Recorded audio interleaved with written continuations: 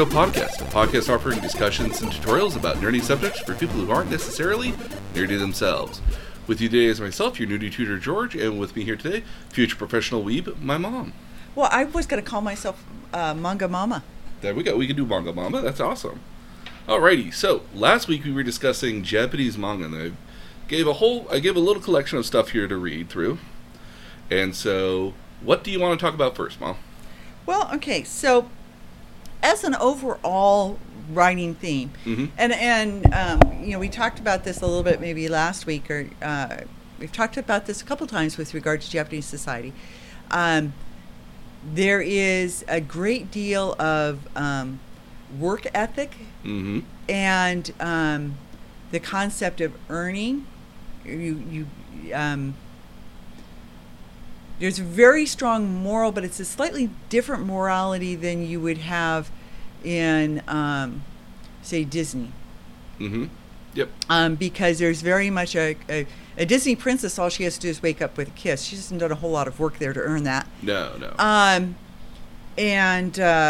Even Rapunzel ventures out of the house in the movie Entangled, ventures out of the house but things generally end up well for her at the end of the day. Yeah, and Ariel signs her life away in return for legs, but they haven't done a great deal. There's certainly a moral, they're moral tales, but these are very moral in a different way. I'm trying to virtue driven. How's that? Virtue is a good way to describe it. Yeah. Okay, so virtue driven. Yeah, a lot of the time I find the Japanese, the difference between kind of an American story and a Japanese story is a plot that's meant to overcome the odds in American kind of culture. Like, if you go back to our Game of Thrones, it's all about this giant overarching plot, and while there's growth through all these characters, you feel as if all the characters are being pushed through this plot at the end of the day, rather than the characters, in some cases, necessarily driving the plot. It's what happens to them rather than what they make happen. Precisely. But Game of Thrones is a little bit different because it's one of the more, I would say, more kind of Eastern style, where a lot of the characters do kind of drive a lot of that plot. But it certainly doesn't feel like it in the long run here. Versus where in a lot of Western anime, it's all very much the characters pushing it forward. And a lot of the times, especially with Japanese manga here, is like whatever you did in the past stays with you throughout the entire show. There's a lot of karma. There's a lot of karma, or just a lot of like if you lose an arm, well, you lost an arm. You don't get it back unless you find either a supernatural way to get back or you get it replaced by something else. And that's very true for one of our shows. For one of the manga that we had you read here, is that they lost something and they're on kind of a quest to get it back, but they don't have it. They don't have it. And then that's an overarching theme throughout the entire show is loss and getting stuff back as a result.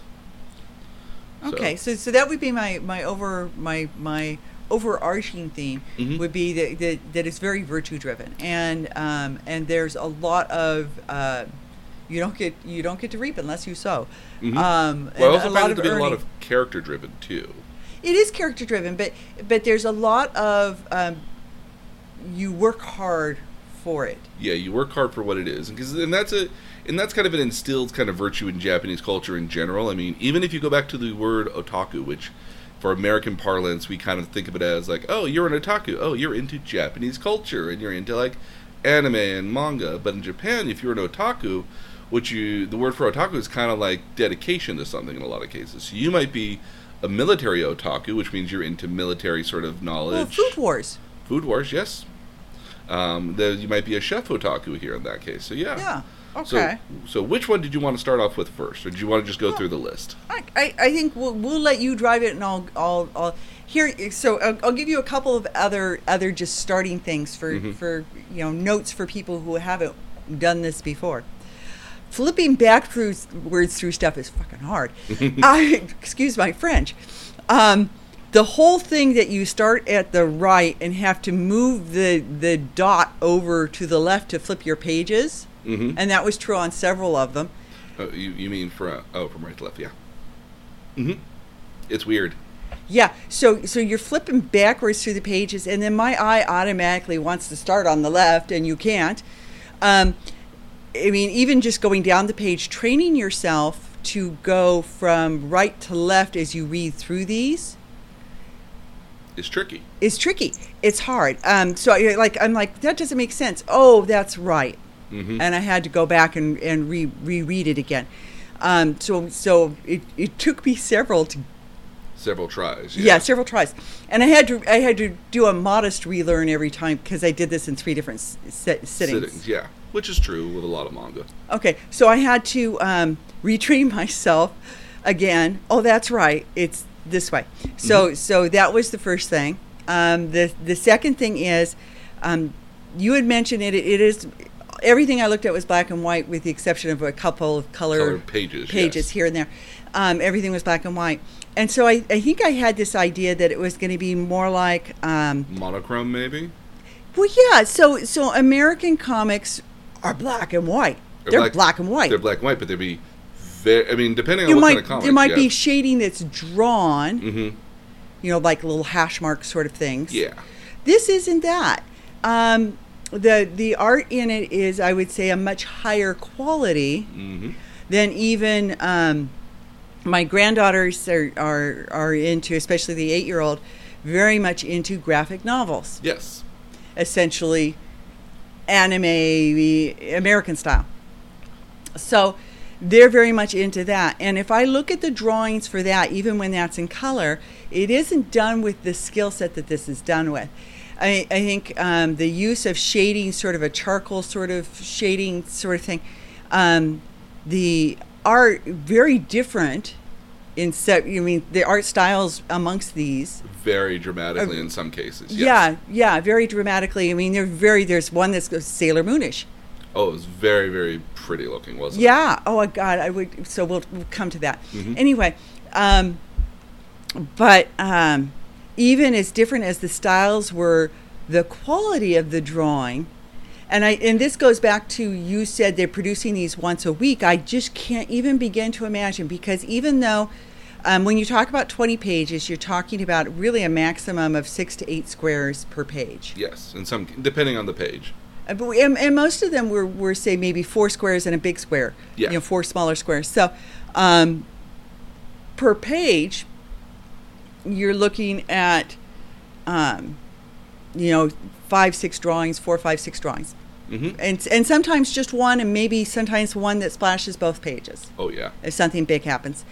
Even at that, my concept of how you would get this done in a week, even if you have multiple illustrators, kind of blows me away. Mm-hmm. So that would be my comment number 1. Oh, yeah, no, yeah. And by the way, I'm so into this, I've put down my knitting. That's okay. Which none of you realize, but yeah, no, I'm almost always knitting while we're doing knitter. this. Oh, absolutely. I don't have to look while knitting. I can knit with that. But I'm using my hands here, so I can't. So that would be another one of my comments. The quality of it is sort of like comparing old style cartooning to Disney style cartooning, like today. Yeah. Yeah, like a comparison to maybe old, very classic Steamboat Willie Mickey Mouse to what's considered high definition Mickey Mouse today. Yeah. So the difference in the quality of cartooning, for lack of a better word, really struck me. There's also kind of a weight to a lot of the characters too. Like when they're moving around, they feel very heavy or more realistic in a lot of cases, and sometimes a little cartoony in some places, but a lot of the motion seems like it has a lot of weight and very, very, very much drawn in a real life style, even though they're cartoon characters. Yeah, with a certain level of stylization and character kind of look to it. Yeah. Yeah. Yeah. Absolutely. So I think that's a good observation, and I guess the my last overarching comment was the same comment that I had regarding anime, and that's that but only emphasized even more so. Mm-hmm. And that's that. Within the manga, rather than being story-driven or event-driven, they're more internalized. So they're more on a smaller scale and more personal. Yeah. So in one of my I had this I think I made the same comment when I was watching anime, and this is even that sort of even hyped up more so. and that's that you see a lot of how they think. A Mhm. lot of the thought bubbles are really thought bubbles, and I find it very candid in terms of realistically portraying how someone would feel. The immediacy of their thoughts. Yeah. Oh, and the intimacy. Oh yeah. And I found that very interesting. Hmm. You see people struggle, Oh, absolutely. So and you have a real sense of it. So from that end, I was quite taken. I could see where you could get caught up in this and be And just down lost. at 7-Eleven every every week, yeah.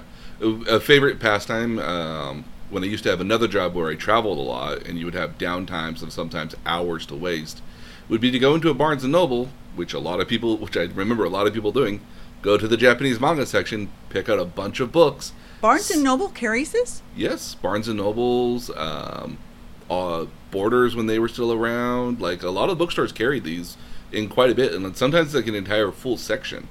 I did not realize. Yeah, and what you would do is you would just take a couple books that you thought were interesting, or maybe like 7 or 8 books of a series. You'd find yourself a chair and you just plop them down and read. Now, are they translated? Oh yeah, they're in full English. Okay. Yeah, and just on the other side of the computer here is like a whole bunch of translated manga books that I have. Oh, I okay. even have like a few full series here as well. Okay. So yeah, but let's go ahead and start off with one of our favorite series here, which is going to be Full Metal Alchemist. Okay. So like totally get that. Yeah. So Full Metal Alchemist is the story of Edward Elric and his little brother Alphonse Elric, which are about a year and a half Little apart. brother. Brother, even though it doesn't look little, but he's definitely the little brother. They're in a world where alchemy basically is this notion here where you can generate energy into the ground through a transmutational circle, and as a result of nearby components, you can remake stuff. So if you were to say a broken radio here, if you have all the parts for the broken radio, you make a circle and you can remake the radio back into whole at the end of the day by using all the same parts. And there's a particular rule in this series. There's a couple particular rules. And he does remake a radio, by the way. In the example, there's 2 specific rules that are in this anime here, or in this manga here, that the law of equivalent exchange, which means that you can't give up something without getting the exact same thing in return. So as a result here, like, you can't, like, if you were going to make like a statue out of like a marble with alchemy, you can only make it with as much marble as you actually have access to. So you couldn't make it out of extra marble that wasn't around, or if you had to, you would have to make it hollow on the inside or thinner walls or not quite so thick. But you can only use as much material as you have. So the notion in the story here is that you only can do what you can do with what you give. So you have to give an equal price, and you get an equal return out of it. Okay, so just first off, Mm-hmm. the funny thing was the day before I read this, Mm-hmm. I was standing in front of a display at a museum that talked about Renaissance and Middle Age alchemists. Yes. And alchemists are sort of this blending of philosophy and chemistry. Oh yes. And so in terms of their historical relevance, and they existed around the world, it was a really interesting Kind of science back in the day. Yeah. If it existed. That it blended to the point where some people referred to them as magicians, which they weren't, but it took physics, it took philosophy, it took chemistry, and blended it all to an outcome. And that's very much what these 2 brothers are doing. So one of the first things I noticed was as you first enter it, and the first one was 53 pages. Yeah, so Full Metal Alchemist is an example of a monthly running series. So it ran once a month in a book that had a bunch of stories in it once a month. Oh, okay. So it's This wasn't sort of like an anthology. Yeah, so every month it would have one chapter in it from like maybe like a dozen different stories in it, versus like where your traditional Shonen Jump, which came out every week, would have anywhere from maybe 16 to 20 stories in it most of the time. Okay. So these were a lot of cases with monthly shows, with monthly series. Sometimes a lot more happens in them, and sometimes the art is even more prettier because you have almost an entire month to do it. But a lot of the cases here, like the people who are doing this, who are doing a monthly series, might also be doing a weekly series as well, or might be doing 2 monthly series. Which again, just boggles the mind. I'm back to how do you get this artwork done, because the artwork is so detailed. This isn't somebody just sketching. Although one of these is about creating and drawing. One of the ones you have me look at. Yes. Okay, so in the first in the entry, it talks about the lessons with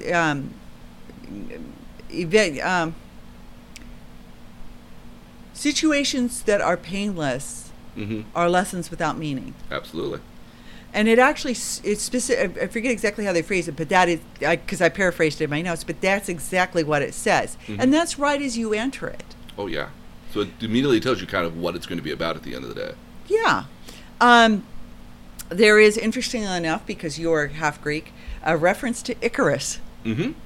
In the story immediately. In the story pretty early on, because they're talking about Leto, who is the god of the sun. Mm-hmm. And basically, again, the younger brother is a robot.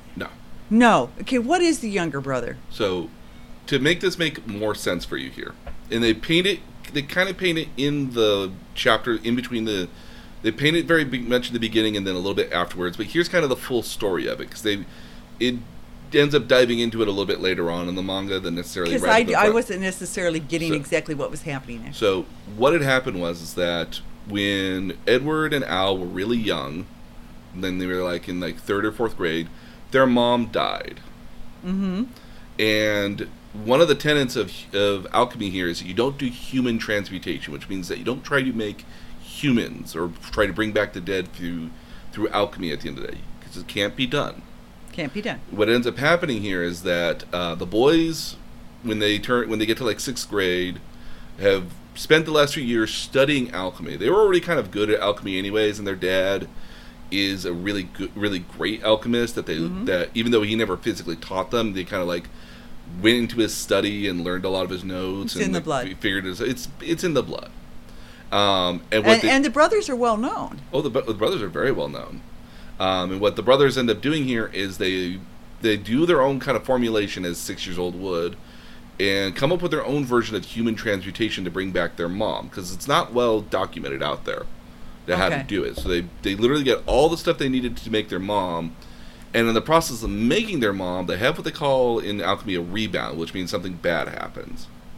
And what happened was that Edward lost his left leg, which is why he has a leg with right. In the show, they have something kind of like a steampunk sort of like thing called automail, which is how you replace limbs in a lot of cases. So they're kind of like artificial limbs, but they move around just like regular ones. He has a prosthetic. He has a prosthetic leg.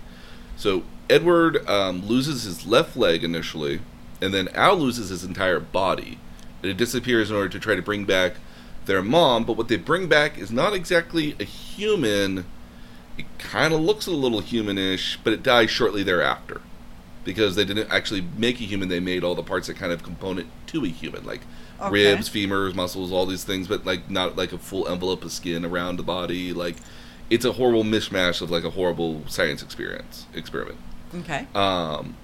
In the process here, Edward gains this additional knowledge about alchemy, because in the process of doing human transmutation, you gain more knowledge about alchemy in the world, depending on what price you give up to do it. So in this case here, he gave up his left leg and his little brother to get all this additional knowledge. What he ends up doing is he goes to a suit of armor that was in the corner, does this like blood transmutation circle in it, and then binds the soul of his little brother to this suit of armor. So this entire suit of armor is completely hollow, but it moves around. Okay. Because so the entire. So I wasn't getting that. Yeah, it's not immediately kind of apparent. Okay, so the little brother is considerably bigger. So the little brother is like the size of like a 6'3", 6'4" kind of person, and Edward, who is the older brother, is like a 5'1", maybe 5'5". And my sense was he was like 16, 17. They're about like 14, 15 years old. Okay, give or take. Okay. Yeah. So this very early story kind of shows off that like they're not quite normal. Edward is known as they're already well known. They're already well known because Edward is known as a state alchemist. He's an alchemist who's a part of the government, so he gets extra funding, but if there's a war or need for alchemists to go to a fight, he gets drafted into that fight right away. He kind of holds the title of a major colonel or something like that. Okay. So he holds like a pretty decent title for what he is. So that's how he's well known everywhere.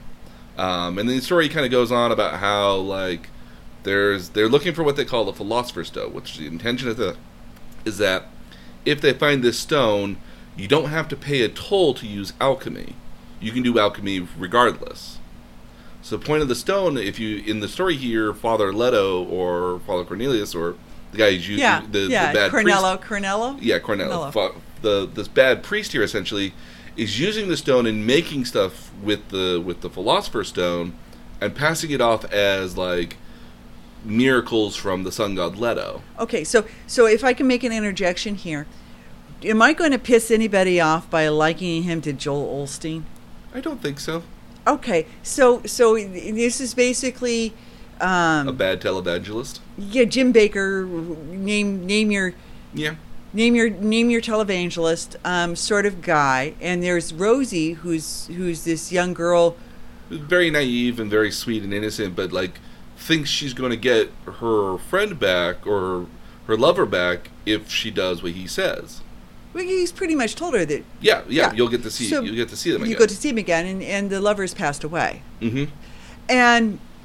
And so you have this sort of, I mean, the things that it conjured up as we were getting to know him.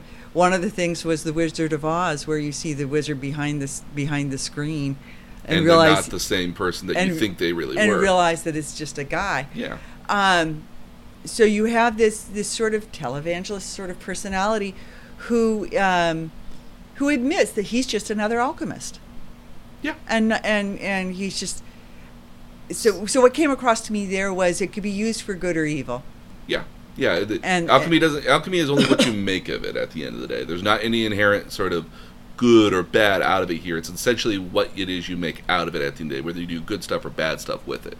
Which is, again, like a lot of throughout the series here, you'll see a lot of people using alchemy who are not necessarily using it for good reasons or good purposes at the end of the day. Okay.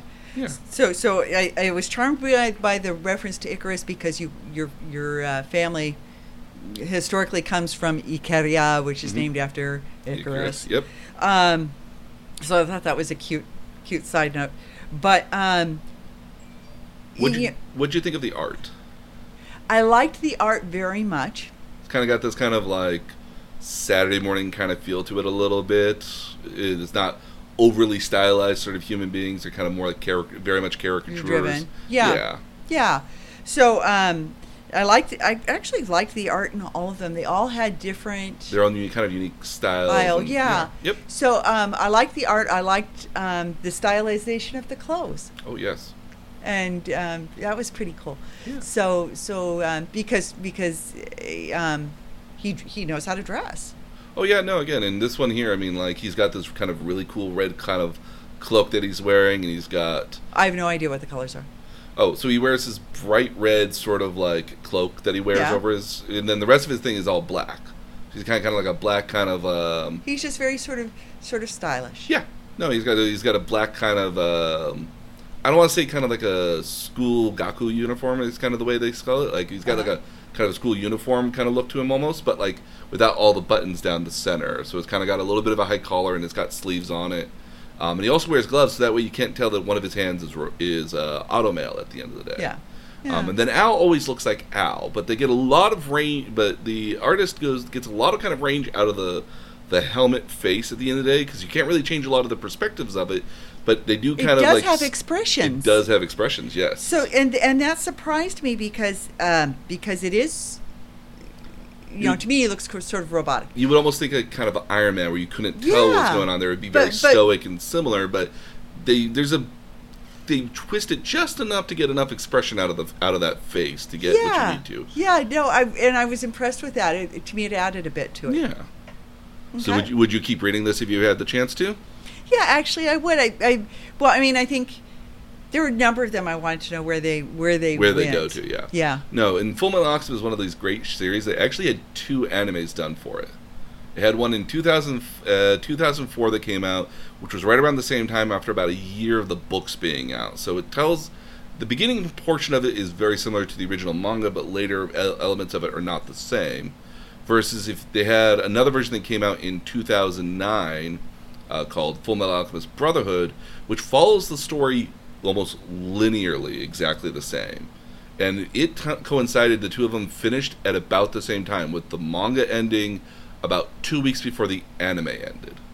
So they ended. So it was initially planned that they would both end about the right time, and it was one of those, like, just Americans loved Full Metal Alchemist because it wasn't so Japanesey that you couldn't get into it, but it was so interesting at the end of the day here. I actually didn't find any of these so Japanesey that I couldn't get into. Well, I think... I mean, there's definitely... There's a lot of heavy elements of Japanese in it, especially in some of the later stuff here. Yeah. But, like, none of them are, like, so Japanesey that you can't get into it here. Yeah, there's a cultural cross, but... Mm-hmm. Yeah. Alrighty. Okay. So yeah, no, this is a great show if you want to watch it on Netflix. It's fully available there. I highly recommend it. I do recommend, though, if you want to watch it, watch the original series first and then watch Brotherhood. Because Brotherhood, for its first kind of like 10 some odd episodes, is a lot of recap of what was in the original Full Metal Alchemist. And while it's not exactly the same, like, they just goes through stuff so quickly that it doesn't kind of like feel quite right. So if you watch the first one first, it's a completely different story, but you can always watch more of it later, which is a good way to do it. That's how I was told how to watch House of Cards. To watch the British version first and then watch the American version. Because if you watch the American version, you have a lot of hard time watching the British version, which I found to be absolutely correct, because I watched the American version first. All right, so next we go on to the one that I always recommend for people in anime form and manga form, to let people know if they actually are going to be interested in Japanese animation or manga. And this is Death Note. Okay. So, Death Note tells the story of a world in which death gods, or as known in the series, known as Shinigami, which is basically like the Grim Reaper here in America, do exist, and what they carry around is like notebooks. They don't look like the Grim Reaper. No. They look like little flying dragons. They actually look like the devil is depicted on a certain religious icon. Intentionally. Yeah. So, in the world in which they exist at, they have a book called a Death Note, and the rules of the Death Note are whoever's name is written in it, so long as you know their name and their face, will die within, I believe, like 40 seconds. I believe it's like 100 seconds or 40 seconds. I don't remember the exact number, but they will die so long as they're written in that book. But if you write out the reason why they die, they'll die of that particular way. So if you tell somebody to go jump off a bridge, they'll jump off a bridge. But if there's no bridge around, they'll just die of a heart attack, which is how they normally die. And the notion is you have to know the name and the face, because if you know the names, like Mick Jagger, and there's another guy named Mick Jagger, you don't kill the wrong one by accident. So that's the intentions at the end of the day. That makes sense. And these books are only being usually held by death gods, and then one book falls in the lap of another person. Well, okay. Let's talk about falls in the lap of. Well, not necessarily in the lap, but. Okay, so the Shinigami who basically there's a bored death god. Ryuk. Yep. There's a bored death god who decides it'd be fun to see what would happen if you dropped a death book. A Death Note. Yep. A Death Note. And he actually writes in English, and he explains that he writes it in English because that's the language most common in the world. He thought would be the most common, and somebody would be able to understand easily if they got it. Right. So he writes the instructions on how to use it.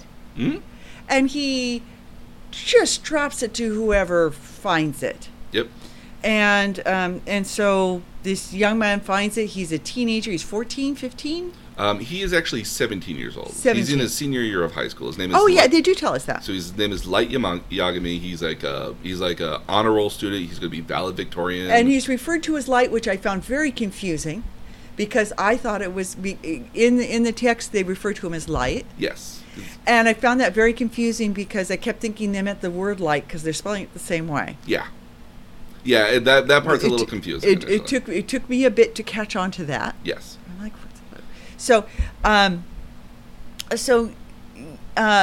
when he first finds the book, he's not sure it's for real, but somebody's written out a lot of instructions. Kind of gotta be. Not really sure. Must be some sort of like somebody's practical joke sort of thing. Yeah, not certain. And so he turns on the TV onto the news station, and there's a hostage situation. Yep. And he writes down. He hears the person's name, and he writes down. He sees the face, and he writes down the person's name. And he doesn't put how the person's going to die, so the person has a heart attack. A heart attack. So if you leave it blank, you get a heart attack. You just get a heart attack within like 60 seconds, I think is the thing. Yeah. So he's waiting, watching the TV. It's like the longest 40 seconds ever. Mm-hmm. And then all of a sudden hostages start coming out. Yeah, it's like a few minutes and people start like leaving the building and everyone's like, well, how'd you guys get out? How'd you guys get free? He just had a heart attack. So he just passed out and had a heart attack. Yeah. So then what does he do, Mom? What does he do? All of a sudden he realizes that he has this power, and he has a moral dilemma here. Mm-hmm. And he reasons for, and this is where I go to the candor and the intimacy of people's thoughts, mm-hmm. which to me seems so very sort of reasonable and genuine. He goes through a whole sort of now what do I do? What do I do? And he figures out that he's going to be a vigilante. Well, he doesn't say that he's a vigilante. He doesn't say that. But he decides that he's going to use it for what he thinks is good at the end of the day. So this would be like a chaotic good character at the end of the day. Yeah. Who thinks they're doing the right thing for whatever reason they think is the right reason. So the death god comes and visits him. Mm-hmm. And they have this conversation, and the death god says, "So you're going to use this to kill people who deserve to die?" And he says something to the effect of, "Yeah, I'm." So you want to use this at all by any chance, or you want to give up ownership of it? I'll take it back. Yeah. And then Light kind of opens up the book. It's like, what the hell are you talking about? I'm just getting started. And the death god basically, rubs his hands and says, "This is going to be fun. This will be fun and interesting." Yeah. So then what happens in the second chapter? Or do you want me to paint that picture? Oh, you go ahead. So the second chapter is really the point in which if you won't know you're going to be interested in this series or not. Because in comes the rival. Yeah. So, we need to back up, though, because there's an important piece we're missing. Light decides that he's going to let everybody die of a heart attack because then the world will know that somebody's doing it. It's somebody specific doing it, and that it's being done with intent. And he thinks that the result of that will be that it scares people into behaving well. Yes. That people will stop being thieves and robbers and rapists. The intention that if you get rid of all the bad people, the good people will either rise to the top, or everyone will be so fearful of having the heart attack that they won't actually try to do anything bad. It'll be like their own like little what was the Jiminy Cricket on their shoulder saying like, "Don't do this, you might die." Yeah, and he's very intentional, and I think that's important to know. Yeah, because he's not going after random people, and he's certainly not going after just bad people. He's going after. And he's not going after people who piss him off. No, he's going after the worst of the worst. Like people who've either gotten away with murder, or people who have murdered a lot of people, people who have raped and pillaged, repeat offenders. Yeah, people are just like probably like the scum of the earth that won't ever get justice, or even if they did get justice, like that the world would be just so much better without these people in it. Yeah. But he's a 17-year-old making this decision. Yeah. And part of what the story talks about too, towards the end of the first chapter, is that this is sort of screwing him. He's losing his concentration for his schooling. Yes, it's kind of taking a toll because he's so focused on this now that he's not quite paying attention to all of his schoolwork. Yeah.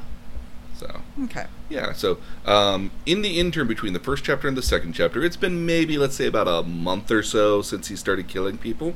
And people have picked up on it. So, which is interesting, which I love this portion. I love what they call him here. They call him Kira. So they call him Kira, yeah. which in Japanese means God. Yeah. But in the sense of the way they're trying to use it here, it has a dual meaning to it, because in Japanese, Kira sounds a lot like killer. So it's intentional that not only is he a killer, but he's God at the same time. Fine. So they've created so he ends up taking this alias of Kira, which he didn't make everyone just kind of pushed it onto him, and so he just takes his hands and says, okay, yeah, fine, that's what the world is calling me, that's what I am. But I'm not. It's not like I have like a big. But nobody knows who he is. No, nobody knows who he is. So they just know that he exists. Yeah. So the TV comes on one day, and there's a person who introduces himself as Lind L. Taylor. He announces himself to be the world famous detective L, which they've kind of hyped up a little bit as being like the world's greatest detective, just a single letter L. And so Lind L. Taylor basically goes to the point of saying, Kira, if you're out there, what you're doing is wrong. Vigilante justice is not justice. You're just a murderer. You have to stop. And basically, he pisses off Kira. He pisses off Light at the end of the day. Light just decides, fine, I'll show you my judgment at the end of the day. Big, bright letters in the notebook here, in all English, just writes his name out. Because, mind you, Lind L. Taylor is saying this in mostly English with a Japanese translation. Right. So, and so what happens? Lind L. Taylor dies.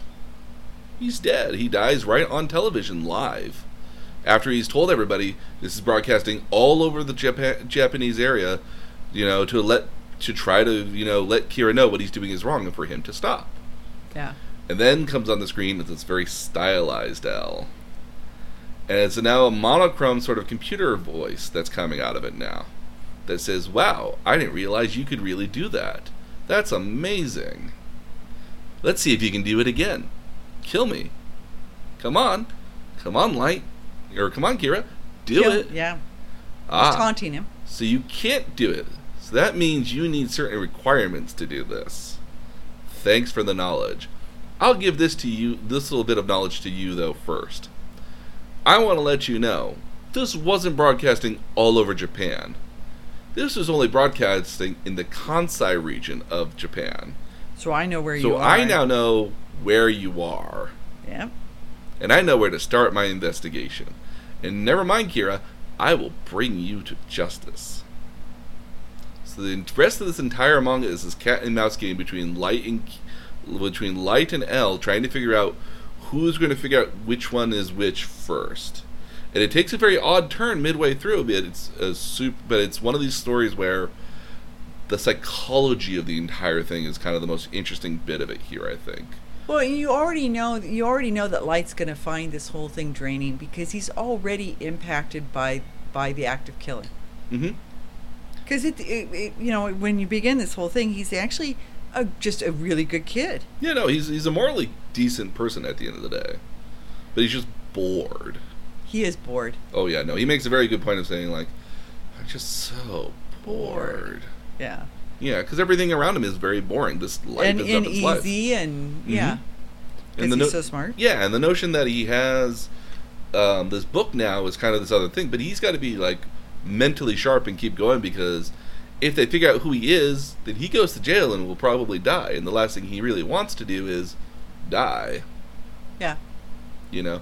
But what I love about this manga here is it creates... Well, and then the other thing is, if he goes to jail, what happens to the notebook? Yeah. Who gets it next? Who will get it next at the end of the day?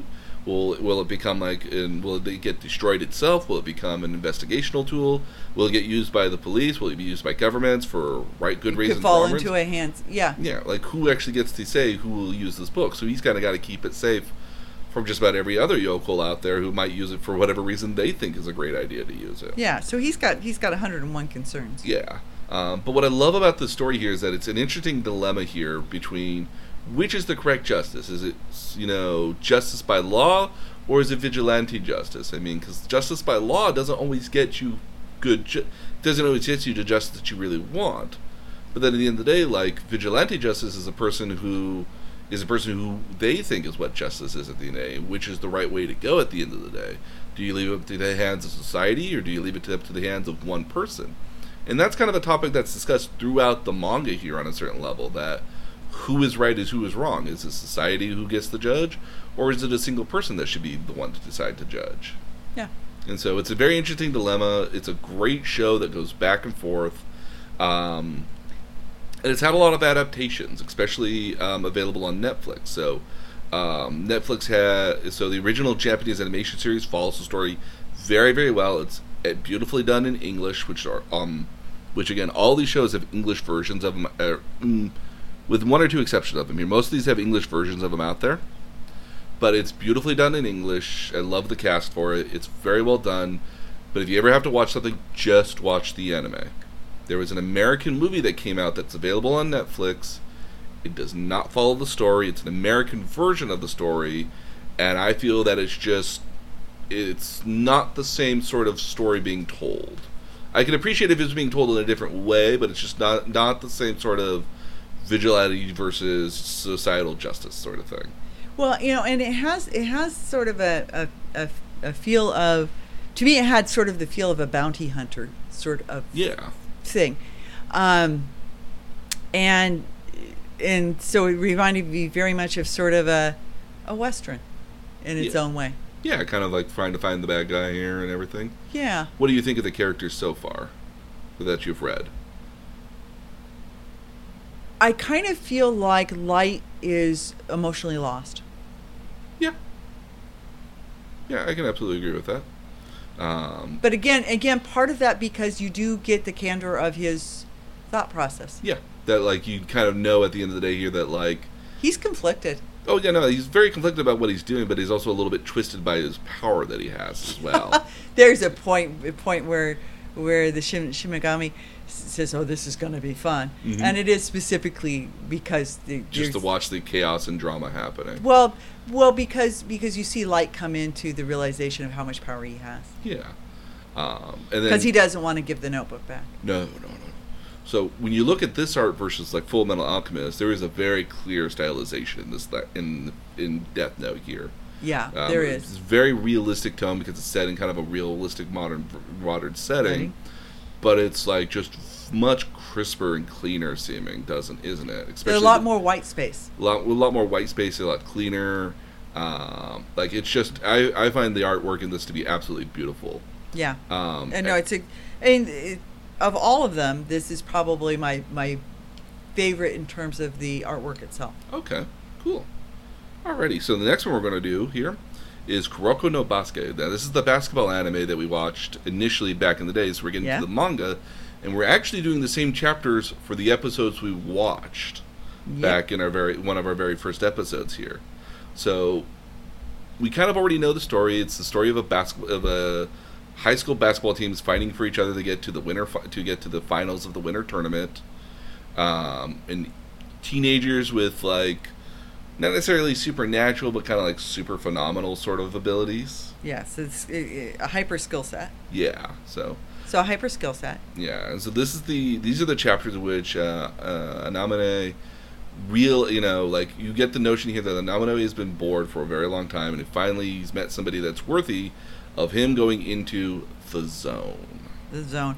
So I and I was really looking forward to seeing exactly how the zone was depicted. Mm-hmm. So it literally talks about it as you have to train for hours. And even if you train and you put in all this effort, you might barely get to be able to stand in front of the door. Right? Yeah, it's not going to come to you very often. Mm-hmm. It literally says it still only opens a handful of times, on very, rare very occasions. rarely. Yeah, and when you enter it, you enter a sacred place that actually draws the door. Yes. And unless I'm not remembering correctly, you don't see the door. It was there. But It was there, but not in quite the way that it was depicted here. Okay, so it's depicted as sort of an ancient kind of like gilded sort of like wood door. Yeah, wood door with all sorts of trim on it. Like it's very old and very revered sacred. And he refers to it as it's a sacred place. Mm-hmm. And then he opens it by force. They're just grabbing a hold of the doors and just shoving it open. And going through it is actually painful. Mm-hmm. He says that and you see the effort that it took to push him it open. to push it open. and you see that drawn. Mhm. And I didn't have that same sense when I saw it in anime. Yeah, in the anime, it felt like it was just kind of more like a switch almost. Like he opened up the doors You went into it, and you went and into in part because if I recall correctly, there was sort of color and light and like there was like it is in like a dark shooting, expanse, and then yeah. you kind of get this embrace of light. Light, yeah. Yeah, and so it feels like you just kind of like walked into the light, and there was nothing difficult about doing that. Versus here in the manga form, it seems like it was a real test to kind of like open the real issue, or maybe even like a struggle to open up those doors. And then the second he's in there, like you fade back, and he's just got this kind of semi-blank look on his face, and well, he's covered in sweat, and, Mhm. and he actually talks about it. It was painful, yep. and you can see the pain on him. Oh yeah. So I it was an interesting comparison. I'm glad that I had seen the anime beforehand. Because it would paint this a little bit better for you, we think. Yeah, it wasn't in the anime, I don't think it was as dramatic. Okay. I was really interested in it in the anime. It actually really struck me. But I don't think it was as dramatic as it was In the manga. in the manga. And I think that's the reason. I think the reason for that is that you get a lot more of the internal dialogue that kind of happens between characters, and so it feels a lot more dramatic because you're realizing that these characters' looks on their faces are not just these looks on their faces. They're you get these kind of sense and understand what they're thinking when it happens, and then you get this little narration about what happens when you open the door, and that few people ever get a chance to stand in front of the door, much less get opened. And even if you do all the work to get to it, which talks about that virtue of effort, Mm-hmm. even if you do all the work to get there, and he talks about you have to train for hours and you have to put on all For this years effort, and days, all this work that you do, you might be dedicated. Mm-hmm. And he talks about the dedication. You still can stand in front of the door, but you may not be able to open it. No, you might. It doesn't open for you on command. Yeah, you might just be on the verge of getting there, but these doors kind of stop you from getting there. But yeah, no, So what's interesting about this here is you watched the anime before you read the manga. Mm-hmm. In a lot of the cases, it's completely the reverse. A lot of times we read the manga before you actually ever get to the anime, and so sometimes we get to see, especially when we get to like fight scenes, or in this case the basketball matches here, we get to actually watch the actual matches kind of play out, and sometimes it makes a little bit more sense when you watch it being played out versus if you're just getting like still after still after still. It's not immediately apparent where all the players are on the field and where everything is.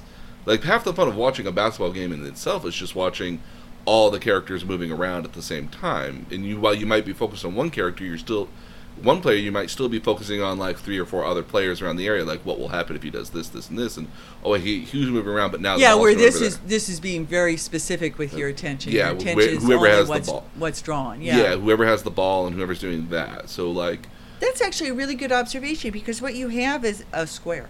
Yeah, you have a 4x4 square that you're looking at. That you have a picture frame at the end of the day. Yeah, and you're only able to see whatever's in the picture frame, so long as you can see whatever's in the picture frame.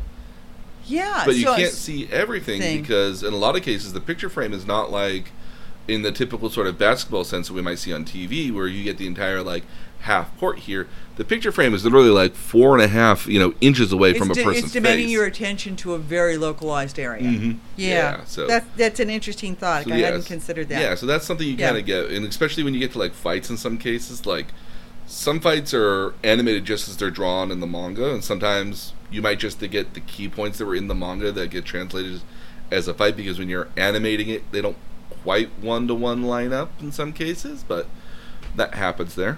But I know this is one you would continue to keep reading if you had the option to. Yeah, so it was interesting because, as you said, you're not reading it for the action. No, you're kind of reading it. I mean, like, you could very much follow along with the basketball game element of it here and be kind of incensed that, they're only 3 points behind. That means that they're just like 2 shots away they're just 2 shots away at any particular point from being on top and being ahead. Yeah. But like a lot of it's not about the game itself, but it's about the characters kind of fighting with one another through the game. Yeah. And the character kind of again, especially with a lot of the episodes of Kuroko no Basket, it's a lot about interacting with different characters and every kind of character leaving a match with either more weight about how they understand the rest of the world or coming to a realization about the world here. I think all of it to me comes back to the opening line in Full Metal Alchemist, which is that the painless lesson is without meaning. Yes. And that is something that replays through all of these. Oh yeah. Yeah. Alrighty, so let's move on to the next one here, which is Cardcaptor Sakura. This was a very pretty looking one, wasn't it? Okay, so honest to goodness, I could see Mia, who is again 8, Yeah. enjoying this and reading this. Mm-hmm. It's I dearly amazingly wished. pretty. Yeah. Okay. So my first comment is, see right there, would love to see in color. Yes.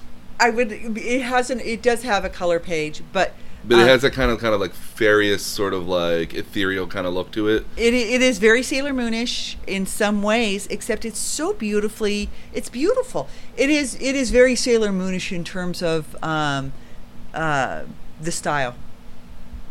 Oh yes. Well, in this case here, what it is a what this is here is a example of a shoujo manga, where they tend to be a lot more prettier looking in a lot of cases. Because again, it is aiming for an audience that is primarily of a female nature at the end of the day, and again, Well, and a young I mean, she's a 4th grader. yeah. So I mean, She's like, a 4th grader. but yeah, I mean, like, these are a lot of characters. I mean, like, Oh yeah. And what I'm looking at is a screen full of covers of it, which are Sakura in color. Yep. Yeah. So you very much got. a lot of pastels, a lot of very light kind of colors, not a lot of dark colors in contrast. And this is exactly what I would have expected it to be in my head from what I was reading. Oh yeah. So the first thing I noticed was they set it in the opening scenes of it feature the Eiffel Tower, Yeah. so that you know where you are. So it's actually not the Eiffel Tower. That's actually Tokyo Tower. Oh, that's Tokyo Tower. So Tokyo So Tower. I don't know where I am. No, so you're technically in Tokyo, and Tokyo Tower is kind of a homage to the Eiffel Tower. They look very similar, but they're Okay. not exactly the same. Because I'm thinking, how interesting. Because I'd read an article that said that the French were very much into manga. Oh yeah, no, they're very much into the Japanese manga. There's actually a couple different French anime that's out there. And So I was thinking, oh, how cool this is. So I was wrong there. I'll change my notes there. That's okay. Okay, so Cardcaptor Sakura. She's a 4th grader. She is collecting Clo cards. So it kind of highlights it a little bit more in chapter 2, where her father is an explorer or an archaeologist. And he's got a library full of books. She accidentally opens up one of the books, which is known as the Clow book, from a famous wizard that was known as whose last name was Clow, and he made all these cards called the Clow cards that have all these different kind of elements and things that are throughout them. And she opens it up and releases all the cards into the world. And her job is to recollect all the cards. She's got kind of a magic wand that kind of doubles as a baton a lot of the time. And then she has a pet. She's got a little like. And it plush actually says in there, I'm not a cat, I'm not a dog, I'm not a stuffed animal. Nope. Although it's drawn very much to look like a stuffed animal. And to me it looked kind of like a mouse. See, I always thought it was kind of like a bear with wings. Maybe a bear with wings. Okay. I could go with a bear. It does have wings. Yeah. Where's our guy here? The little guy right there. Oh, okay. So colored that way, he does look like a bear. Yeah. Like a koala almost. Well, I was thinking more like Koala a grizzly with bear a wings? little bit, Like a maybe. Like a grizzly very bear? kind of Okay. stylized grizzly bear, maybe. Okay. Very cute. So yeah, it's very very cute. And he is the guardian of the book. Yep, he's originally the guardian of the book, and his job is to kind of lead Sakura through the world, which is, again, this is not unusual. And she does this in her dreams. Am I understanding this correctly? No, she does it kind of in the middle of the night. Okay. Yeah. All right. And always with a very, very detailed kind of costume. Yes. Which is from her friend, who somehow in her spare time has the chance to make all these costumes for her. Like, any one of these costumes, like, even if you just look at some of these costumes here, like, there's a lot of work going on here. Like, these are, like, some very stylized things here at the end of the day. She's really poofy dude. Oh, no. Poofiness would be, like, the theme. Yeah. Yeah, like, so this is the... And ruffled and flowered. Ruffles, very poofy skirts all the time. Yeah. bows. Yeah, I mean, very like poofy just dude. the absolute height of girly sort of like elementary school kind of fashion. Yep. So like, Well, and you have the little stuffed animal, which or the little animal, and if that was something we could find in Japan, I would love to bring. I'm sure we can find one. Bring them back for the girls, but and so that's sort of her. If you were an alchemist or what do you call a witch's cat? The witch's cat is a Familiar. yes. That's her familiar. Yes, it is her familiar. And keeps her company. And then the cards sort of give her magical powers. Yes, so she touches the wand to the card, and one of them lets her kind of fly. The ones kind of control the wind, and eventually she collects more of these cards that do other things and such. So they all kind of an element of something. Like there's one about time. There's one about like the moon and the sun. There's a couple other ones that do other things. Well, what I thought was interesting was they seemed to me like they were nature based. Yeah, I could definitely see that. They all have kind of like this elemental quality to them. Yeah. So Yeah, they're all like an element of something. So to me, it wasn't magic out of thin air. It was magic born of Some sort of logic that existed in the universe. See, that's adorable. Yes, again, Just like little every stars and a oh my crown. yeah, every little bit of Cardcaptor Sakura is this like instant win with adorableness. It really is. It's just like because again, it's the absolute like height of like what little girl here, even if you're even like young high schooler, wouldn't like, oh my goodness, that's amazingly cute. Look at this. Oh my goodness, so cute. Yeah. So I'm figuring it's 8 to 18. The age range? Yeah. Yeah, I mean, a lot of time, again, even shonen, this is shoujo, which is usually, again, means Yeah. young female or young females. Or it's aimed for that kind of range. And that's usually something between, like, maybe, like, 7, 8 years old, all the way up to, like, you know, early high school, maybe late high school in this kind of a way. Kind of, so tweeners. kind of like, yeah, kind of that range in which you would be, like, ultra cute and not quite trying to be more mature at all in a lot of cases. But again, that's also like shonen manga is a lot of the same sense too, where it's like aimed for like young boys to like high school boys at the end of the day, young adult males. But that's not to say that nobody can enjoy it here. Like again, I will admit myself, when I enjoyed it. It's beautifully drawn. I know, again, I mean in myself, again, when I read it here when I was 22 years old, I was hardly in the age demographic for it. Yep. But it's still, but again, I mean, that goes back to like what we said about My Little Pony here, is that it has a wide fan base, despite what it's initially aimed for.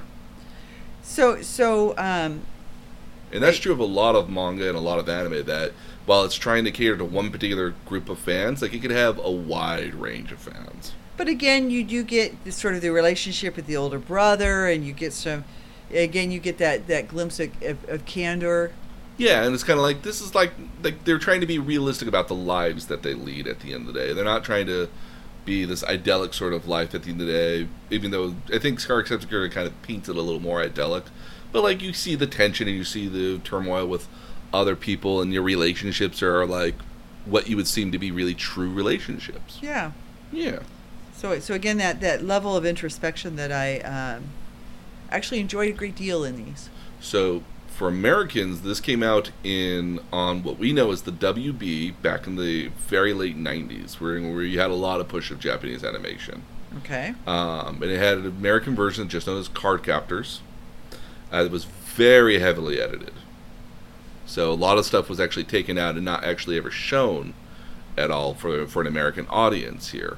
And edited for what purpose? Edited in the sense that they wanted this to be, while this very much was a shoujo kind of series for girls, they re-edited it a little bit to introduce the other male character that's kind of the rival to Sakura in the second episode, and actually cut out a lot of the other stuff, because in the anime portion, like the guy doesn't show up until like episode 10, so you've got quite a number of episodes where it's just Sakura and her friend kind of doing all this here. Yeah. But they were trying to make it seem like it would be something for both Crossover. guys and girls at the end of the day. But even then, I mean, I think with the I'm surprised by that, because Sailor Moon really, Tuxedo Mask isn't much of a character. no, And But that certainly has its male and female fans as well. Yeah, and it does. You like guys watched it. Yeah, and it doesn't feel like it necessarily caters to any one demographic either. Like, you could have it for multiple demographics, much less multiple, people here at the end of the day. So it surprises me that they felt the need to do that. Yeah, I mean, keep in mind, like, there's a lot of heavy Americanization for shows. Like, when we get to things like One Piece, or the most famous example here, is Pokemon. In Pokemon, the characters have rice balls, which are basically like these kind of triangular shapes of rice with a seaweed kind of wrap around it. Mm-hmm. In the American version, instead of calling them rice balls, they called them donuts. And they don't look anything like donuts. Yeah, sometimes these rice balls might have like jam filling in the middle of it, but these are not donuts. And they didn't even go through the process of trying to make them look like donuts. That's interesting. Yeah. Okay. Yeah, and this is kind of one of the weird things. It feeds the narrowness that I would say is kind of inherent in it. But again, I mean, they did this a lot of time with, the Power Rangers is initially based off of what's in Japan known as Super Sentai series. Yeah. And there's a lot of the stories that are in Japanese that when you see them in American are not one-to-one translations, much less even close to that. And there's no continuity between some of those other shows. I think the only one that even gets kind of close to that is like Power Rangers Samurai, which I can't remember the Japanese name for that series, but that one's almost a one-to-one translation because they got the show kind of late and they just did a one-to-one translation instead of trying to come up with other like plots. Okay. But Power Rangers is also kind of a little goofy on its own a lot of the time anyways. Like, you would not take a whole lot to, if you just did it as a translated version of it, you could get the same amount of effect as you would from an American version audience doing it versus a Japanese crew of people doing it. Like, you don't need to add a whole lot, especially if you're just really using the suits and the fighting stuff for what is essentially like your actionary sort of stuff. Yeah. So, Card Captors are cute. Very, very cute. This is was and still kind of is a popular cosplay costume, but ones that don't get done very often. They recently had a lot of work. Oh yeah, it's a lot of work and a lot of petiteness you have to be to get to be one of these characters. So I couldn't be secure. You could. Again, like, cosplay knows no bounds. Okay. But imagine if we had like Mia or Nina in one of these costumes. Oh gosh, that'd be all kinds of It's cute. weaponized cuteness there. They even have green eyes. I know. Again, it would just it's absolute weaponization there on that. Yeah. It would not. Oof. Yeah. You could not keep people away from taking pictures of them. Yeah. Yeah. All right. Totally get it. Okay. All right. So next one we get to is our example of our 4-comma or Yon-comma series, which is again 4-paneled series. This was Gekigan Shoujo Nozaki-kun. Okay. So, who is this aimed at? This is a comedy series that's actually in... Okay, and I do get the comedy. And it's actually in a fashion magazine. Okay. So, and basically, this is a female artist who's a teenager. It's a male artist. Well, he's male, but she's drawing as well. She's outlining. So the premise of Nozaki-kun is that there's this girl who likes this older... She has a crush on him. Like a huge crush on this older guy named Nozaki-kun. And he somehow, like, she ends up getting the courage to then one day talk to him, and he's like, sure, you want to come over to my place? She's like, oh my goodness, he's taking you over to his place. Ah! What should I do? What should I do? Again, you get that self-candor. Yeah, and then she gets there, and he's like, great, would you like to help me with my work? Yeah. What? Yeah. It's like, yeah, I'm drawing this right now. Would you like to help me outline it? Wait, you're drawing this? It's like, yes, I'm drawing this very, very famous shoujo manga. So he is himself a mangaka drawing this very pretty, very shoujo-esque series. And actually people think he is a woman because he has a female stage name, sort of writing name, or it's not necessarily explicitly female though. Like, it's very kind of gender. It's not very gender specific. Neutral, yeah. It's like I'm trying to think of what a great name, like Morgan. Yeah. Like, Morgan could be both a guy and a girl's name at the end of the day. So he's kind of like a very not very gender specific sort of name, and so everyone thinks it's actually this woman that's writing this beautifully detailed love story, and it's actually this guy who actually knows really nothing about love at all writing the story. But he very arrogantly says at one point, "But I've heard enough love stories to know what I'm talking about." Yeah. And I'm like, really? Oh, yeah. Yeah, so this is very much a comedy series. It's not that long. I mean, like, at most it's like maybe 15 pages. Mm-hmm. But every page has got like 4 panels on it. And if you just took the panels individually, they are all kind of telling their own little story and jokes at the end of the day. And they make up this entire bigger narrative. And I want to say, this art was not as elaborate as the others. No. So it was much more simply drawn. Yes. It's a lot of comedy tends to be. Okay, so it was much more simply drawn, and the facial expressions were often heavily exaggerated. Yeah, cartoonish, for lack of a better word. Yes. Yep, I can see. Yep, that's not uncommon with comedy series where, like, again, the entire point is to try to get the joke across, and sometimes in a manga-based series, you kind of have to be a little bit more exaggerated about it. Well, you know how I thought about it as I was reading, I went, "Oh, it's almost like a laugh track in a sitcom. It's telling you where to laugh." Yes, it's like the 4th page is basically like, okay, did you get the joke? Great, here's the joke.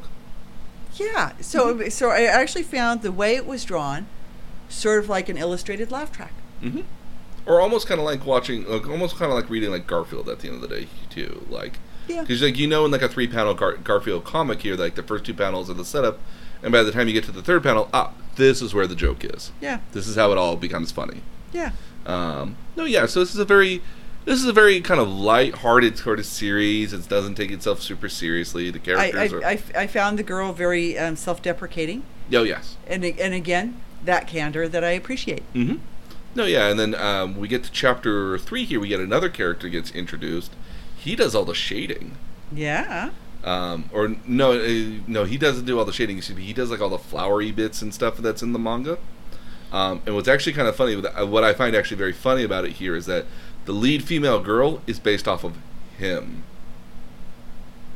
So I find that funny because a lot of the characters, when you kind of like dive into it later on, when you meet other characters in the manga are based off of his people that he has come in to do character stuff for him, and they're always usually like a gender flipped version of it here. So, but no, this was a very lighthearted series, very comedy focused. Interesting that it would be in a fashion magazine, because I sat there thinking as I was reading through it, who is this aimed at? Is this aimed at teenage girls? Mm-hmm. It's a little. It started in a fashion magazine. I don't know if it's still in there now. But moves. But that gives it some context, though. Yeah. Was it aimed at just teenagers in general? Was it aimed at young adults? The guy's kind of a young adult. Yeah, they're all in high school. Yeah. Everyone here is in high school. Okay. This has a wonderfully animated series to it as well. I don't know if there's an English version of it out there. I know it is on Crunchyroll. It's very cute, and it's very much kind of like a nice kind of like heartwarming sort of series at the end of the day. All the jokes are kind of in there as well, if sometimes cut out here and there, but repasted. Okay. It's a lot of fun. It was fun. It was just after the others. We were very kind of serious semi-stories. It didn't have the heavy moral tale. Mm-hmm. No, this one does not. That the others did. So that was one of the other things. So the two my notes, light, no virtuistic story to it. No. And then the art much simpler. Yeah, this is very much a lighthearted sort of series at the end of the day. Yeah, but would you keep reading this? It's kind of fun. I want to know if she ever actually admits to him. For real, like, I actually like you, just confesses, yeah. Yeah, because she starts to, and then it completely goes off the rails. Not only does it go off the rails, like, the train, like, does, like, 12 cartwheels and then blows up, like, 15 feet away. Yeah. Yeah, and she very self-deprecatingly says, that did not go as planned. Mm-hmm. Yeah, and then the look afterwards, again, like, they do, like, they have, like, a couple of examples of, like, bicycling together on a tandem bike, and, like, it's really awkward. Yeah. Or like holding the umbrella for somebody else when they're walking together, and it becomes really awkward for them. So somehow that finds its way into this manga somehow. Yeah. So, Well, like all comedy, it has to be true to life to make it work. Oh, absolutely. Yeah. Next one I want to talk about is Shokugeki no Soma, or as it's been translated to in America as Food Wars. This is kind of like an Iron Chef sort of series, or a play off of it here. Now, I didn't have us read the first chapter because I felt the first chapter gave a lot away. So I had to start at the second chapter because the first chapter, I think kind of gives away the entire game to the thing a little too quickly, as where the second one is really where the story actually starts. And if they never had the first chapter, I think you'd be perfectly fine. Okay, Food Wars. The family owns this kid has competed in and lost again.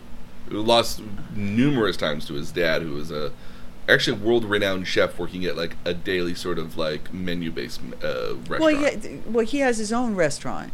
Yeah, so there's a family restaurant. So there's a family restaurant, but the family restaurant's like a kind of like a menu, kind of like a lunchtime menu sort of restaurant. Like you go in, you go from the menu, and they cook whatever's on the menu, and they give it to you. But it's like but in the first chapter, which doesn't quite highlight it all well, the dad's actually like this world-renowned chef that's kind of disappeared off the culinary stage to just have this very simple life of amazing food. And the son is never actually beaten his dad ever once before. The son just plays around in the kitchen, and he's apparently had some failures. Oh yeah, he's had a lot of failures, but okay. So one of the things that struck me early on this, and here's my actual comment: sexual squid. Yeah. And so he makes a squid dish and serves it to, is that his younger sister? Who is that? A young girl. It's just another person in the restaurant. Okay, so it's a young girl, and she willingly takes the dish, and then she actually says, "I feel like I've been molested by a squid," and it's a very sexual drawing. It's a 2-page spread. Mm-hmm. Of so her. You did read the first chapter. Oh, was I not supposed to? No, you're fine. Okay. That's the first chapter. It's okay. That's the first chapter. Okay. So it's a very there are a couple of like. Anyway, so I'm it's like, not right. Yeah. Yeah, that's why I don't recommend the first chapter usually. Okay. It's okay. I mean, one of the things with this show here is that at the end of the day here, it's often my best way to describe this here is that I want to describe it as food porn, which is not the way you think it is. No, it's not the way.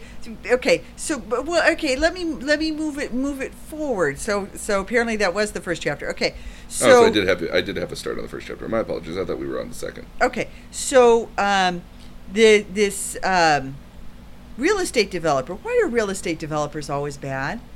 I don't know. It's unfair to my profession.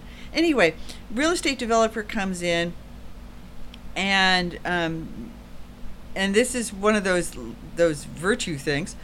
Real estate developer comes in, and she says something. She basically makes him commit to, if they're ever not able to serve this dish that they're well known for, some really any food in general. Yes, the sexualized squid. This is so wrong. I will put this picture in our show notes here for everybody to kind of see. It's not right. It's not right. It's just, I'm like, wow, where did that come from? She's eating a dish in a restaurant, and this is the next thing you see. So the real estate developer comes in, and she is all like hoity-toity, like kind of like. Well, she's hoity-toity, slutty. She's sort of. I'm trying to think of anybody I could even liken her to. Almost Dolly Parton-esque in terms of her figure. She's kind of in a suit, but her boobs are hanging out all over the place.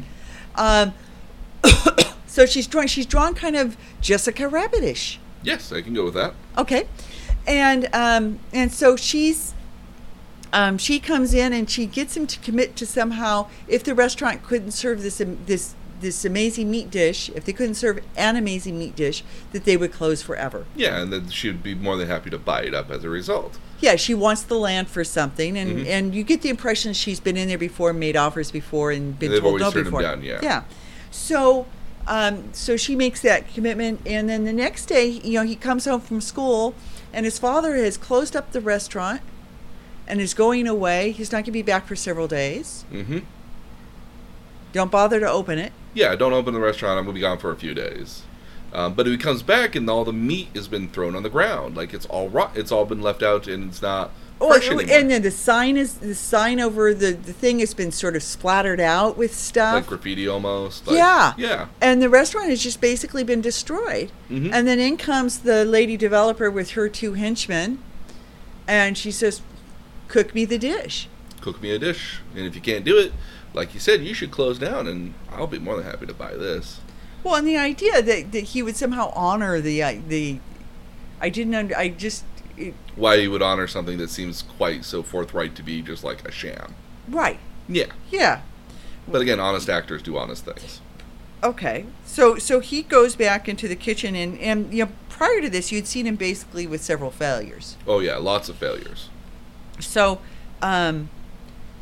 so he goes back into the kitchen and he creates an amazing dish out of eggs and bacon and rice. Potatoes. And he wraps it all up and he serves it to her. And it actually fits the description of a dish with marbled meat, which is, I think, what he's required to serve. Mm-hmm. And she says, "But this isn't what you committed to. This isn't, so hand me over the restaurant." He says, "That's fine. I'll take this away," because she's enjoying eating it. And she can't part with the food because it's so good. Oh, yeah. In the meantime, the father now comes back, and he is going to work for a friend. He's going to go work for a friend. And so, yeah, what is that about? Okay, this is where's is that the picture of her right after she's eating it, and yes. She looks like she's okay. So again, when I say food porn, I don't mean in the sense that it's like watching a person eat and enjoying watching somebody eat for like the sexual purposes of that. No, I mean food porn is in people eat food and suddenly porn happens. Yeah. So there's pictures. There's another picture too of her and the henchman also eating. Oh yeah. And literally, they are in orgasmic positions. Mm-hmm. They are enjoying the food so much that they are suddenly naked, and for all the world to see. In the throes of yes, there we are, naked and in the throes of absolute busty ecstasy. So yeah, when you say food porn, it's just. I mean it quite literally. Not, yeah. Yeah. And it struck me out of the blue because I'm thinking this is about cooking. Oh yeah. Yeah, but they had to find a way to get their fan service in there. So. It's not about cooking. It's really not. Anyway, so the father goes off and works for a friend's restaurant. Yeah. And leaves the son, and the son says, "But I thought I was going to run the restaurant." So you're not old enough to run the restaurant. Why don't you go to this cooking school, and why don't you see what you can do there first? Yeah, it's the same cooking school the dad went to. Yeah. Yeah, so he gets there and he meets this girl who is just grade A bitch. Yeah. Yeah, she does not allow anybody to even try to let her to feed her at the end of the day. She's got what she calls what the world is called like God's tongue at the end of the day. Like it's the best. Like she's the most distinguished taster ever been. That has ever been. Yeah, and so he's up to the challenge. He's like, well, fine, I'll cook you something, and he cooks her something, and she is not willing to admit that she likes it at the end of the day, but she likes it. She withholds her orgasm. Mm-hmm. Yeah. That first chapter doesn't do any justice to the rest of the series, but a lot of that happens. Unfortunately. But no, again, I mean, what's interesting about this about this manga here is that at the end of some of the chapters here, they give the actual recipe that they did and how to make all this stuff. And people have actually gone through quite a bit of I know a blog that's out there that's like, yeah, we're cooking food from Shogeki no Shoma today.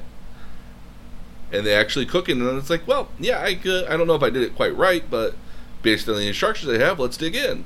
Hey, this is pretty good. So all this is realistic stuff at the end of the day, and they actually go into a lot more discussion about why they do X, Y, and Z things, and how the chemistry of doing X, Y, and Z makes the food do this, do A, B, and C. Well, he explains. I mean, even with the dish that he makes for the female real estate developer, Mm-hmm. he explains how he did it and why he did it, And why you used X, Y, and Z materials to do it, and what kind of and what they add to it, and Mm-hmm. wrapping the bacon around and the whole 9 yards. So it was sort of cooking techniques and unexpected sexual positions and food. Would it be amazing if I told you that the person who drew this was also used to be a chef at one point, or was trained to be a chef? I absolutely see that. So, yeah. So what if I told you that the person who did Full Metal Alchemist was originally going to be working on a cow farm? And the reason that she doesn't work on a cow farm is because she didn't want to work on a cow farm and wanted to pursue her life of art. That's pretty cool. So actually, when she finished up Full Metal Alchemist, the woman who was doing that actually started a new manga called Silver Spoons, and it's literally about a high school that's actually on a farm. So it's her just kind of like reenacting her own life growing up after a certain point, which I find kind of cute and endearing at the end of the day. I find it very interesting. So now that we've sort of gone through them. Well, we've got one more. Okay. But no, again, but Shogeki no Soma, I get the feeling that this would be kind of a hard thing to kind of sell you on keep reading at the end of the day. Well, okay, so the art visually was much darker. Darker as in more mature, or darker in the sense of like a lot more lines and art and shading? Both. Okay. Lots more lines and shading, much more complete in its own way. Yes. Than the others, much more detailed. Especially in some certain shots. Yeah, and also much more mature. Yeah, but this was ran in Shonen Jump. Yeah. So this was aimed at young adults. Okay. So yeah. Yeah. So you see that. Yeah, and so the last one we have here is called Bokutachi wa Benkunyo ga Dekanaina. And I apologize for my butchering of the Japanese language, but it translates into English as "We never learn." We never learn. We never learn, and it's and I chose this mostly because it's kind of the example of a little bit of a harem-y sort of series, or a harem series, which again is, like we said before, is usually a single guy around a bunch of women, and somehow they're all romantically interested in him. Versus every schoolboy's dream. Kind of, yeah. It's very much a wish fulfillment sort of thing at the end of the day. In this one here, there are two characters in here. There's primarily three characters. There's this jack of all trades, everyday, kind of decent, kind of studied kind of kid. And then they've got two super geniuses, one of which is known as this kind of small girl that's known as the supercomputer Thumbelina, who she's really great at math, science, physics, all that stuff. She doesn't even need to think, doesn't even need to do her work at all. She does it all the calculations in her head. Yeah. And then you have this other kind of literary sort of genius. She knows like classic Chinese literature, English literature. She's like she writes these perfect stories. She's the super well read. Yeah, she's the literary sleeping beauty because she's always very sleepy. Yeah. She sleeps through class. Like the example they use is that like she slept through most of a essay writing in a class, and then the last 10 minutes wrote this like woke up the last 10 minutes amazing thing that made the teacher break down in tears. Yeah. But the high school principal here has basically tasked this one kid to tutor these two girls so that they can get into the college of their dreams, and if that happens, then he will get to go to any college he wants for free because he's broke. Yeah. But come to find out, these two girls don't want to do the thing that they're naturally good at. The one that's in the Thumbelina supercomputer here doesn't want to go into a science or math kind of degree. She wants a liberal arts degree. Yeah. and the one that's not good at any math or in the other one here, who is the literary Genius, Sleeping Beauty, yeah. she wants a science degree, in which neither of them are capable of getting at all. They get like failing grades in these, and the intention is that they need to kind of work together to get smarter to be able to get into the schools they actually really want to get into. And the manga does a pretty good job of explaining that, like, the reasons why at the end of the day. So, Sleeping Beauty here, she's always fascinated with the stars because she thinks that her mom is somewhere up in the stars, and so she wants to study the stars more.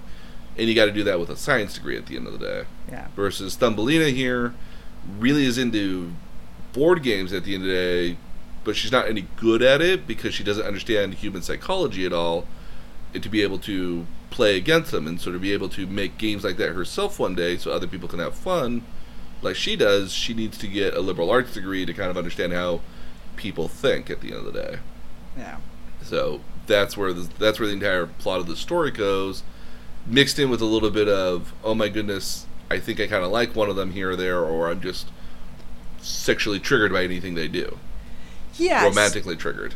Yeah. So he's like fighting this attraction thing, while he's fighting the frustration thing of trying to get them to learn, and they just can't. He doesn't know how to motivate them, and so.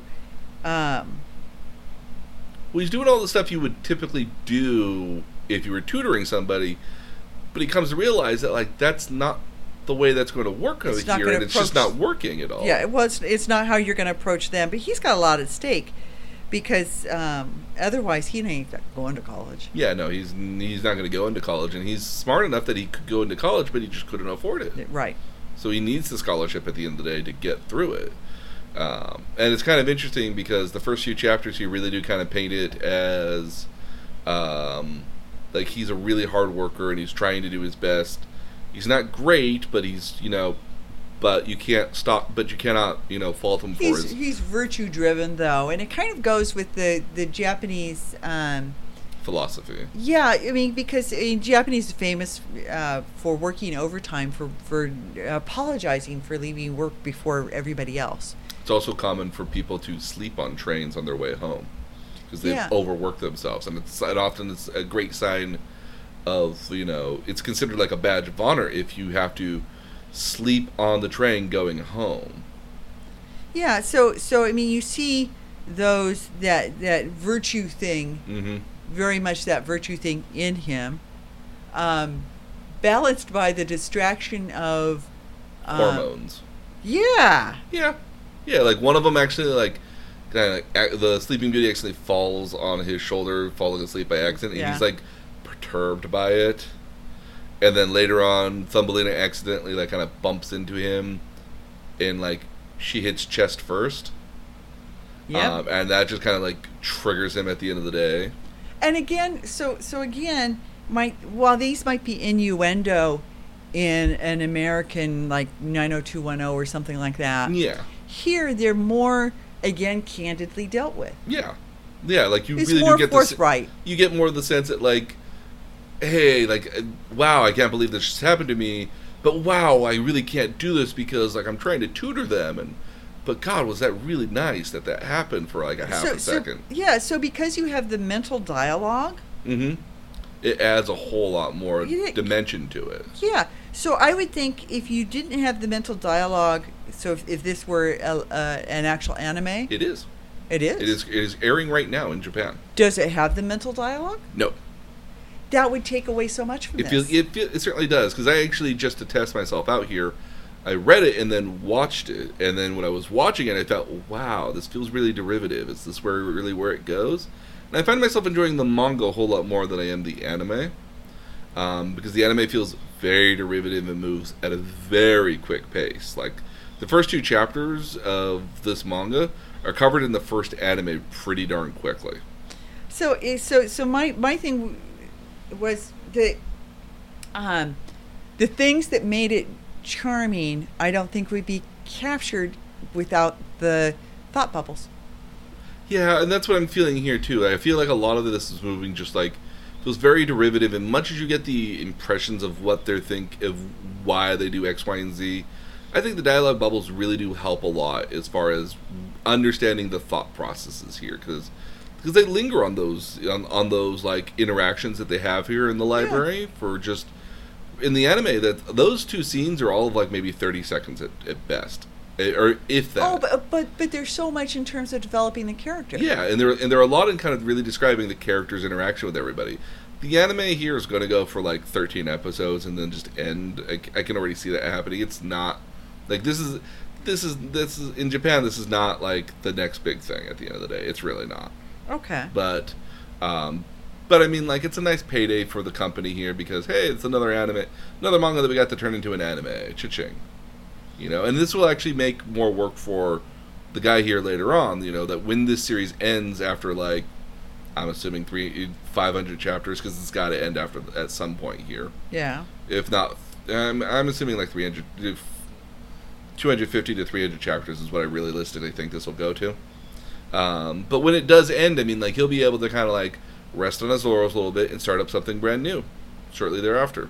Yeah. Hopefully something with a little bit more like longevity to it, maybe, because like I always find like part of the problem with high school series is that especially if you do it in your senior year, you have to play this game of time. Yeah. And the problem here is that like if you play the game of time, you only ever get one summer, you only ever get one winter, and if you get to those too quickly, you go through the entire year way too quickly. Yeah. And then you're left with, you know, not a whole lot to do after a certain point. Like if you get to the end of it here, like what else happens? Like this is what happened with another series called Assassination Classroom, where it's just their last year, and the show kind of prolongs a lot of the different kind of like arcs of stuff for like very, very long periods of time in the manga. But the manga ended only after about 250 chapters, which is really in the long lifespan of a manga not that long. It's only maybe 5 years, which is kind of short. You expect a lot of series with to be anywhere in the 300 to 400 or even 500 range before they finally end, which is like 10 years when you think about it. And then yeah, but how do you do 10 years with characters that don't age? And that's kind of a bit of a problem here. Like, you have to kind of age them not by their age, but by their emotions. Yeah. Their emotions and their impressions of how the world interaction changes a lot there. Fullmetal Alchemist, I would wager to say, probably takes place, by the time you get to the end of the series here, probably takes place over about a year, maybe a year and a half at worst. But it goes on for 20 years in real life. Oh no! In real life, in real life here is again. I think it ended at like 108, 109 chapters. Okay. Which was the better part of about 9 years worth of work at the end of the day to do it. And about almost 10 years worth of story to tell. And that was a monthly series. Yeah. Again, you look at Naruto. Naruto took place over the span of probably about 3 or 4 years, maybe 5, depending on how you think how long certain events take place. Yeah. But even that series, again, after 700 episodes, takes place over a long period of time, and 2 of those years are literally skipped with the explanation of a time skip. Oh. Well, that's not uncommon for some series here. Like, you explain... Well, I mean, you did see... it's interesting you say that, because you do see flashbacks in here. Yes. Yeah, flashbacks to, like, older previous lives, or, like, moments that were important to X, Y, and Z, sort of. Yeah. Yeah. So, which I thought was interesting. This is one I may continue to read, but I may not watch. I mean, but I don't know how far this gets. If it's anything like the anime that I've seen so far, like, I'm dubious about continuing with this one here. Okay. Well, and again, my note was simply that I couldn't see this working in anime form, because if you didn't have the internal thoughts, I think it loses its charm. Yeah, like it does feel a lot loss of charm, I would say. And reading the manga here feels a lot more like it's got a lot more heart and beauty to it at the end of the day. As the anime feels a little soulless, I think maybe is the best way to put that. Like it's missing something in it. Yeah, I can see that. Okay. Yeah. Alrighty. So what'd you think of your experience in manga here in general?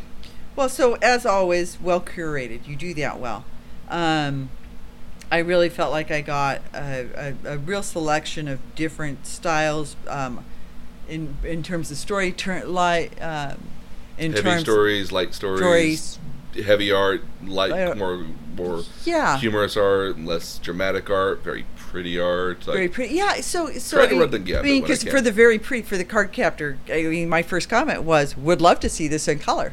And that was before I got to the color page. Mm-hmm. So, I mean, the styles are so different. The stories were so different, obviously geared to different ages. And what engages me is, again, this sort of intimacy and candor. Yes. Yeah, there's this intimacy of feeling as if like you're on you're there with them on this adventure, and you're just getting to like you've got a magnifying glass that just let you hear, like you've got an extra like microphone that you can just kind of plug into somebody's head and be able to like just hear exactly what's coming out of their head. Yeah. Yeah. Yeah, and I think one of the things that I would say as an overall thing is I don't know that even well-written American authors are able to do that. And I think it's actually, if I think about it, it may be one of the things that J.K. Rowling does fairly well, because she does let you peer into like Harry's mind at the end of the day. Yeah. But keep in mind, it's only Harry's mind that you ever get to kind of play in at the end of the day. That's you true. don't really get to kind of experience what Hermione's thoughts are or what Ron's thoughts are. Yeah, that's true. You don't get to see Hagrid's or Snape's at all, but you do get kind of like flashbacks into what they're doing that kind of gives an impression about what they think at the end of the day. But I think different narratives would lose stuff in that particular point here, because again, for Harry Potter, again, it all is about, it's a first-person perspective of Harry Potter's journey through Hogwarts and his life through this magical school that is so foreign to him but kind of natural to everybody else. Yeah. And I think that if you got to live in other people's heads at any particular point along the way, you would lose something there. But I think and I'll say this just for me, is that as an example, for going back to Full Metal Alchemist, well, you don't get a lot of the internal thought monologues that happen in you don't get a lot of people monologuing their internal thoughts a lot of the time. It does do a very good job of when it gets to the, like, painting the scene quite the right way to give the impression across. Like, the facial structures, I can even go back to Kuroko no Basuke here. The second Imanoue says, like, thanks Tetsuo, thanks Tetsuo, and, like, Tetsuo, and Kuroko, like, kind of, like, turns his head and looks at Imanoue and is like, oh, crap. Like, you get that immediate notice, it's like, oh, shit. What have I done? What have I unleashed? And in the anime, they do a very good job of, like, that look on his face, sort of like, what are you saying? And then suddenly, like, shock. Yeah. Oh. Like, something's coming. Yeah. As we're, like, in the manga, like, that, to me, that facial structure right there is very much kind of like, it looks kind of shocked, but it's hard to tell if it was shocked beforehand or now suddenly shocked. Yeah. So it's kind of hard to paint whether suddenly he's realized something or not, so much as it's just kind of this, like, pained look in his face. But I enjoyed seeing what the zone was. Yeah. I thought the original version of it that it was. Yeah, I thought it was depicted much more fully.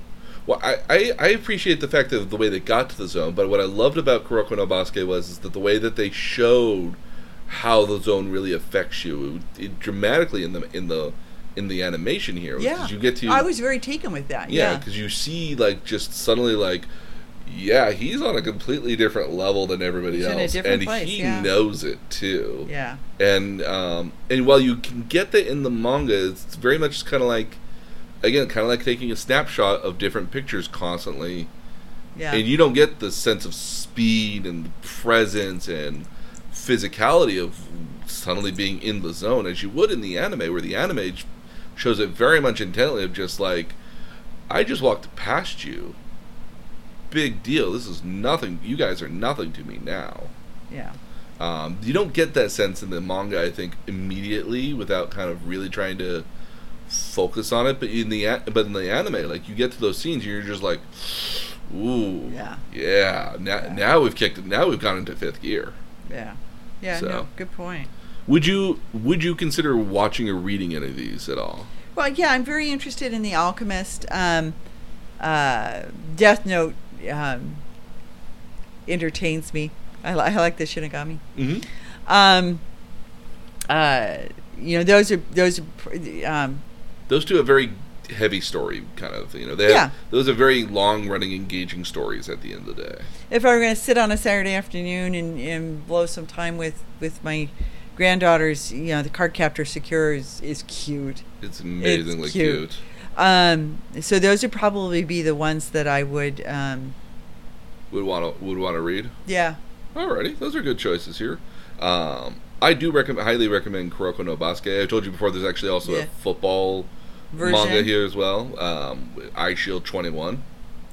Hard to envision. It's not bad. It's a little corny, and the art is very spiky, but it's very fun. Okay. I find that to be very fun, and that's also got a really great anime as well. That does a very good job of painting the entire story of it. So are we going to go into a shop where we can actually pick up a couple of these? Oh yeah. Okay. So we are going to be visiting Akihabara, which is known as Electric Light City. Is kind of the nickname for it. We're staying in Akihabara. We're staying in Akihabara, yes. And we were only like a few stops away from like major, huge shopping things there. Okay. And so there will be. Again, we have an entire day of just walking around Akihabara, going into a maid cafe, and then hopefully maybe seeing an idol show in the evening. Okay. But we have the entire day to just kind of walk around and look at stuff and imagine the craziness of stuff. I would love to show you arcade games in Japan because they are something to behold. I have read about this. Well, I guess our next two podcasts are going to be about us going to Japan and what we're kind of looking forward to seeing and some of the stuff that we're finding interesting along the way of learning about and how we're preparing. Yeah. Yes, absolutely.